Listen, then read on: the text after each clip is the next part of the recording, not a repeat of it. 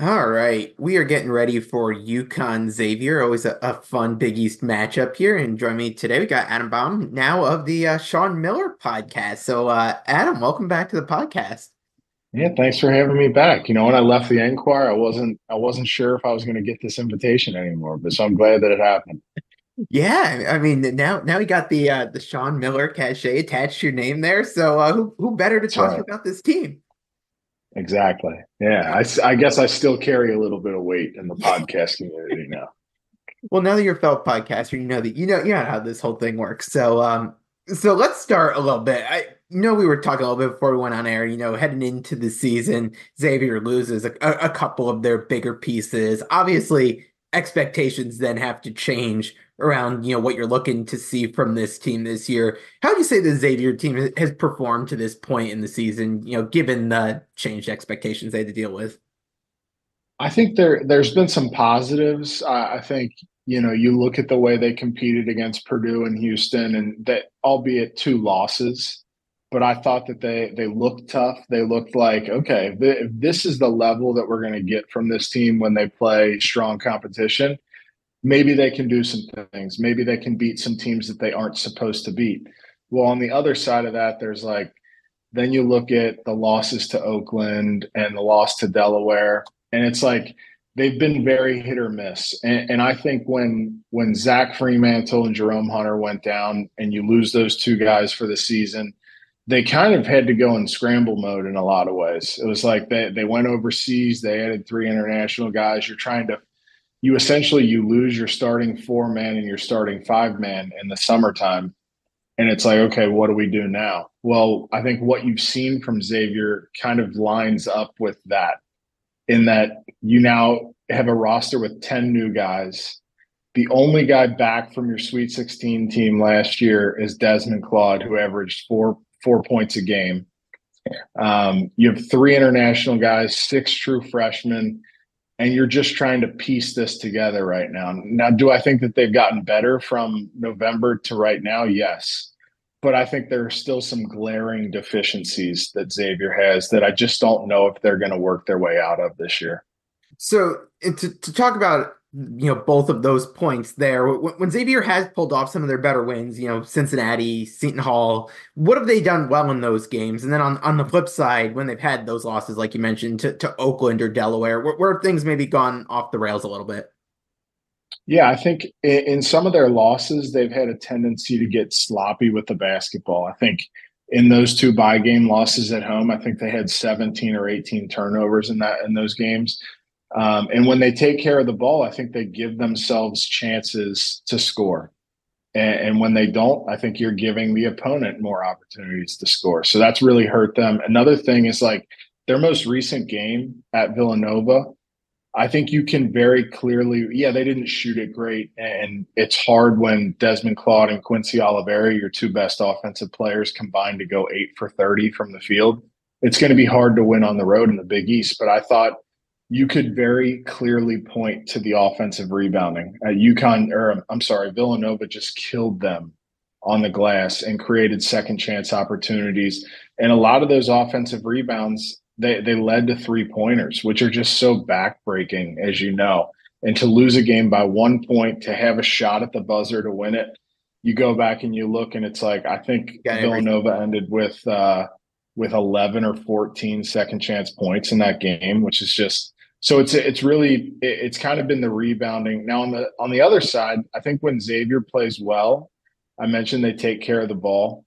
They have shown that they can battle on the glass and really take care of business on the boards.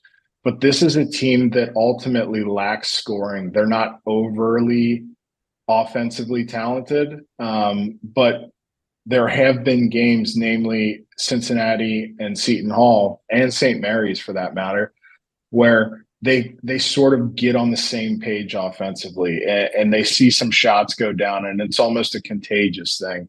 But that has been very few or far between for them. It's hard to rely or know, hey, when are they going to have a good offensive night? So they've been a little hard to predict through, I think, 14 games this season.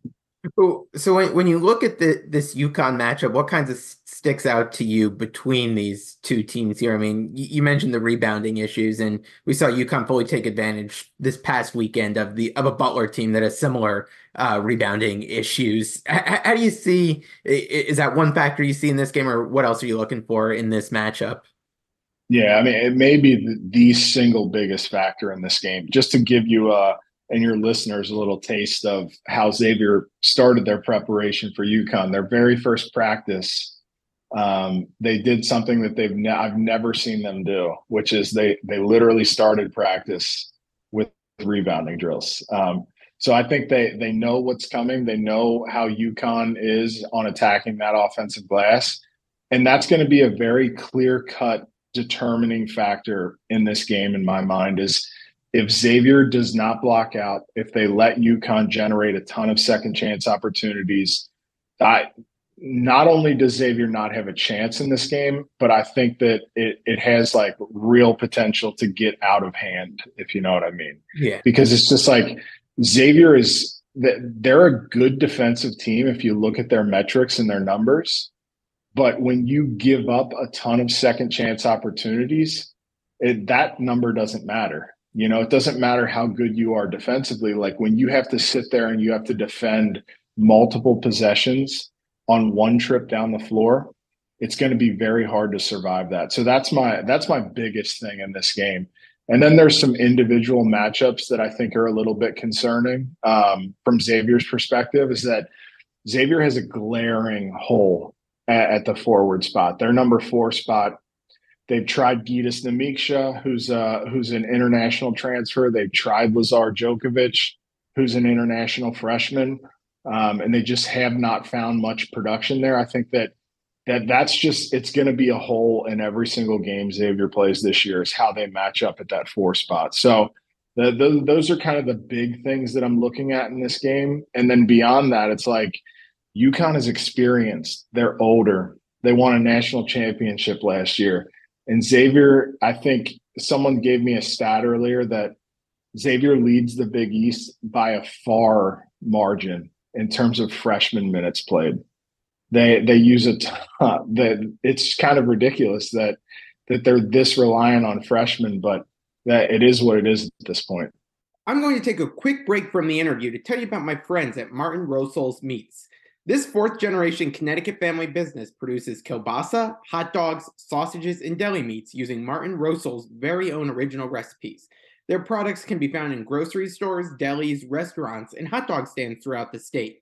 And if you're looking for your fill right away, check out their retail store in New Britain. For more information, visit martinroselsinc.com and go support a UConn fan-owned business. And now, back to the interview. When you look at these two teams, I mean, they've obviously have played a ton of great games in the past against each other. And, just mentioning them, kind of being experienced in from last year's, I just got to ask you from you having been at that game last year, I feel like that was one of the games that turned the season around for UConn. They had been in that bit of a swoon in January. Xavier comes and like runs them off the court for, the first half basically. And then UConn Yeah. storms back. They don't win, but still are able to kind of right the ship a little bit and have a chance to win that game. I think they had the lead at some point in the second half. What was it like from your perspective being at that game and getting to see a place like that on the road? Because I think that was one of the loudest I've heard Gamble in a while. Yeah, I loved that game. And for a lot of reasons. I loved it because I think it showed in a lot of ways the type of competitive spirit that UConn had. Like you mentioned, they lost that game, but there was zero quit in that team. And I think the fans appreciated that. It was probably one of the best environments I got to experience all year. And to your larger point in that, I think that both times Xavier and UConn played last year, I think UConn responded to those performances the right way.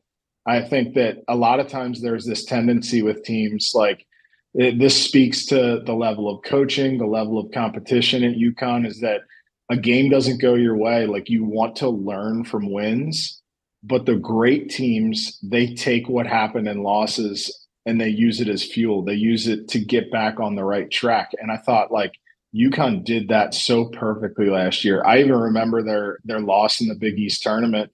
And it was like, Yeah, it was a deflating game, I'm sure. But the how they responded to that and the tear that they went on after that was just like those are the hallmarks of really good teams. I think the days of like I don't, I'm probably pinning myself into a stupid corner by saying this, but like the days of seeing undefeated teams in college basketball, I don't think that's ever going to happen again. No, no, So it's like you have to get better from losses, and UConn did that last year. when you're talking about the Xavier roster, and I know you mentioned some of the matchups that you had your eye on. For UConn fans who maybe haven't watched a ton of Xavier, who are a couple of the guys, that is Dan Hurley and his staff are working on the scouting report for this game that they're kind of circling in on? Yeah, well, I mentioned Xavier doesn't have a lot of shooting. You can look at the numbers; the numbers bear that out. But the one guy on their roster who can shoot it at a high level, who can go off, he's had a 34-point game this year. He had is Quincy Oliveri, the transfer from Rice. He's actually Rice's all-time leading three-point shooter.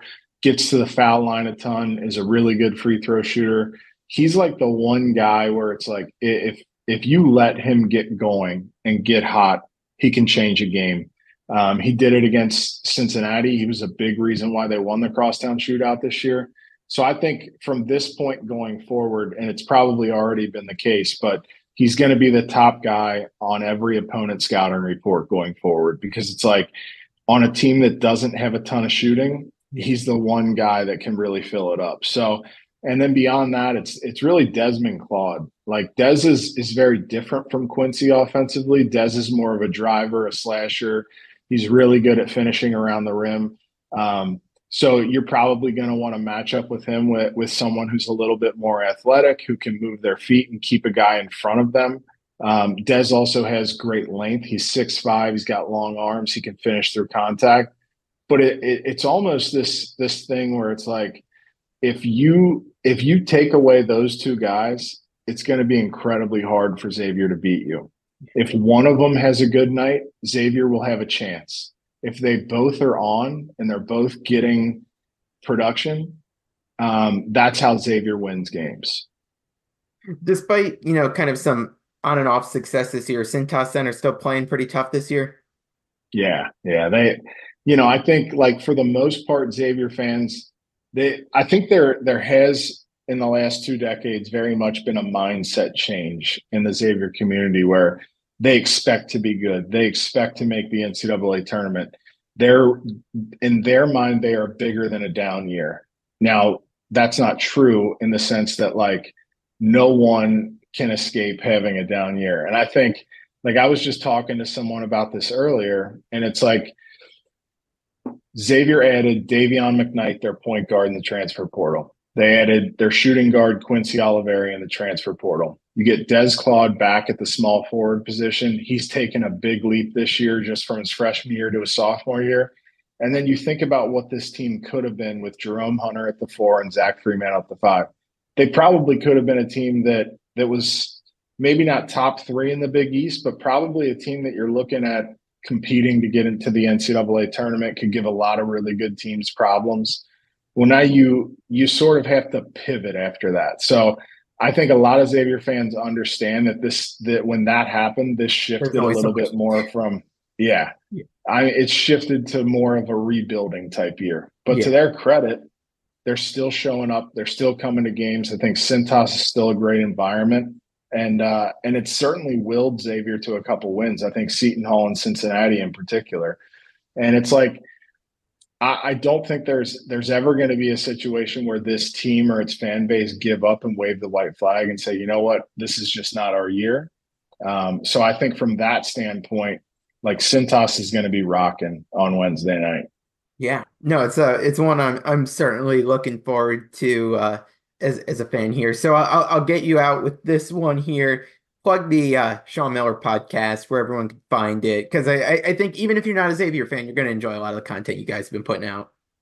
Yeah, it's I think early on it's been largely Xavier focused. I think we're going to hit a point in time where it shifts from so Xavier centric to more of just a college basketball. But if you like old stories, if you like hearing how a high level college basketball coach thinks, and how he really leads a program. I think you'll get a lot of enjoyment out of it. But it's at Sean Miller Pod on YouTube, same handle on all the podcast platforms, and it's been really fun. I'm glad that this opportunity sort of fell into my lap, and I could stay involved with the program and still be a part of the sports journalistic community, if you will. Yeah, no, and it worked out because you got to come back on this podcast. So if you got one thing out of it, Exactly. I think that's what you should be taking away. So I know. Yeah. I always enjoy talking to you, Jared. awesome. Well, Adam, I really appreciate it. Thanks so much for giving us the lowdown there on this year's Xavier team. Looking forward to Wednesday's game, and I'm sure we'll talk again in the near future. So thanks so much. Yeah. Thanks for having me on, man. Anytime.